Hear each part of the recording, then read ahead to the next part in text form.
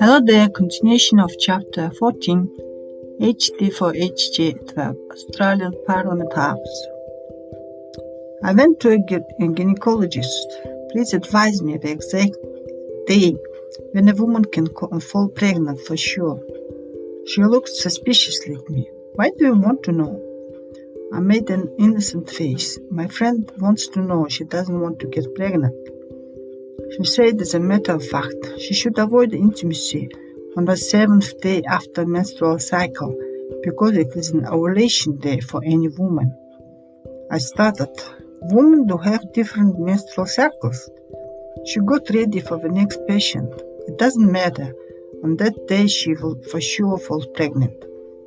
Wow! I was delighted to hear the news. On the internet, I found out that position helps to get pregnant as well. A couple times I made love with my man on the 7th day after my menstrual cycle and hold my bum in upward position afterward. In the meantime, his ex agreed to let her daughter to spend with us her school holidays. She was a spitting image of him. We got along well. It all went well until one evening me and my boyfriend had a disagreement.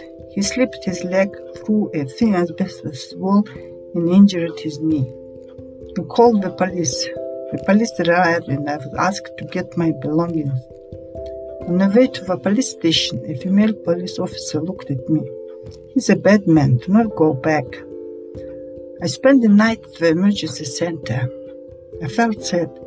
Tears rolled down my face on the way to dormitory. My happy and bright future was shattered to pieces. It felt like a sunny day turned into the dark night. I was back in the dormitory when I realized that I missed my period. I bought a pregnancy kit and tested myself. I was pregnant. I was over the moon. For the first time in my life, I consciously wanted to get pregnant, and I was. Then sadness overcame me. I realized that I am alone with no one to share the great news. I sent an email to my boyfriend. He didn't respond. A few days later, I found out that I left a few things at my boyfriend's place. I went to the police station to ask if someone might go with me to his place. No one was available. I was told to go by myself. On Saturday, I came to a place and knocked the door. He looked at me through a window. I got close to the door. Sorry, I left my brush and some other stuff here. Can you pass me to me? He closed the curtain and said behind the door, whatever you left in the garbage bin, you can look there.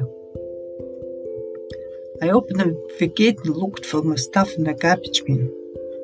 He came out through a back door and looked at me. I apologized. Sorry what happened. I didn't mean to hurt you. He looked at me and apologized as well. Sorry, it was a big misunderstanding. I didn't know what you will come to look for your stuff, so I threw them out into rubbish bin. Then continued. Are you really pregnant? I smiled at him. Yes, I am. The pregnancy test came positive. Okay, then first we need to check our baby's health. I do not want any deviation or sick baby. My daughter is going back.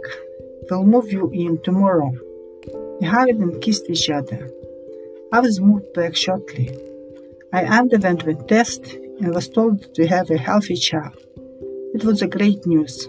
Finally, my dream was about to come true, and I could raise my baby in the environment of love and care together with a loving man. Thanks a lot for listening. Till next time. Bye.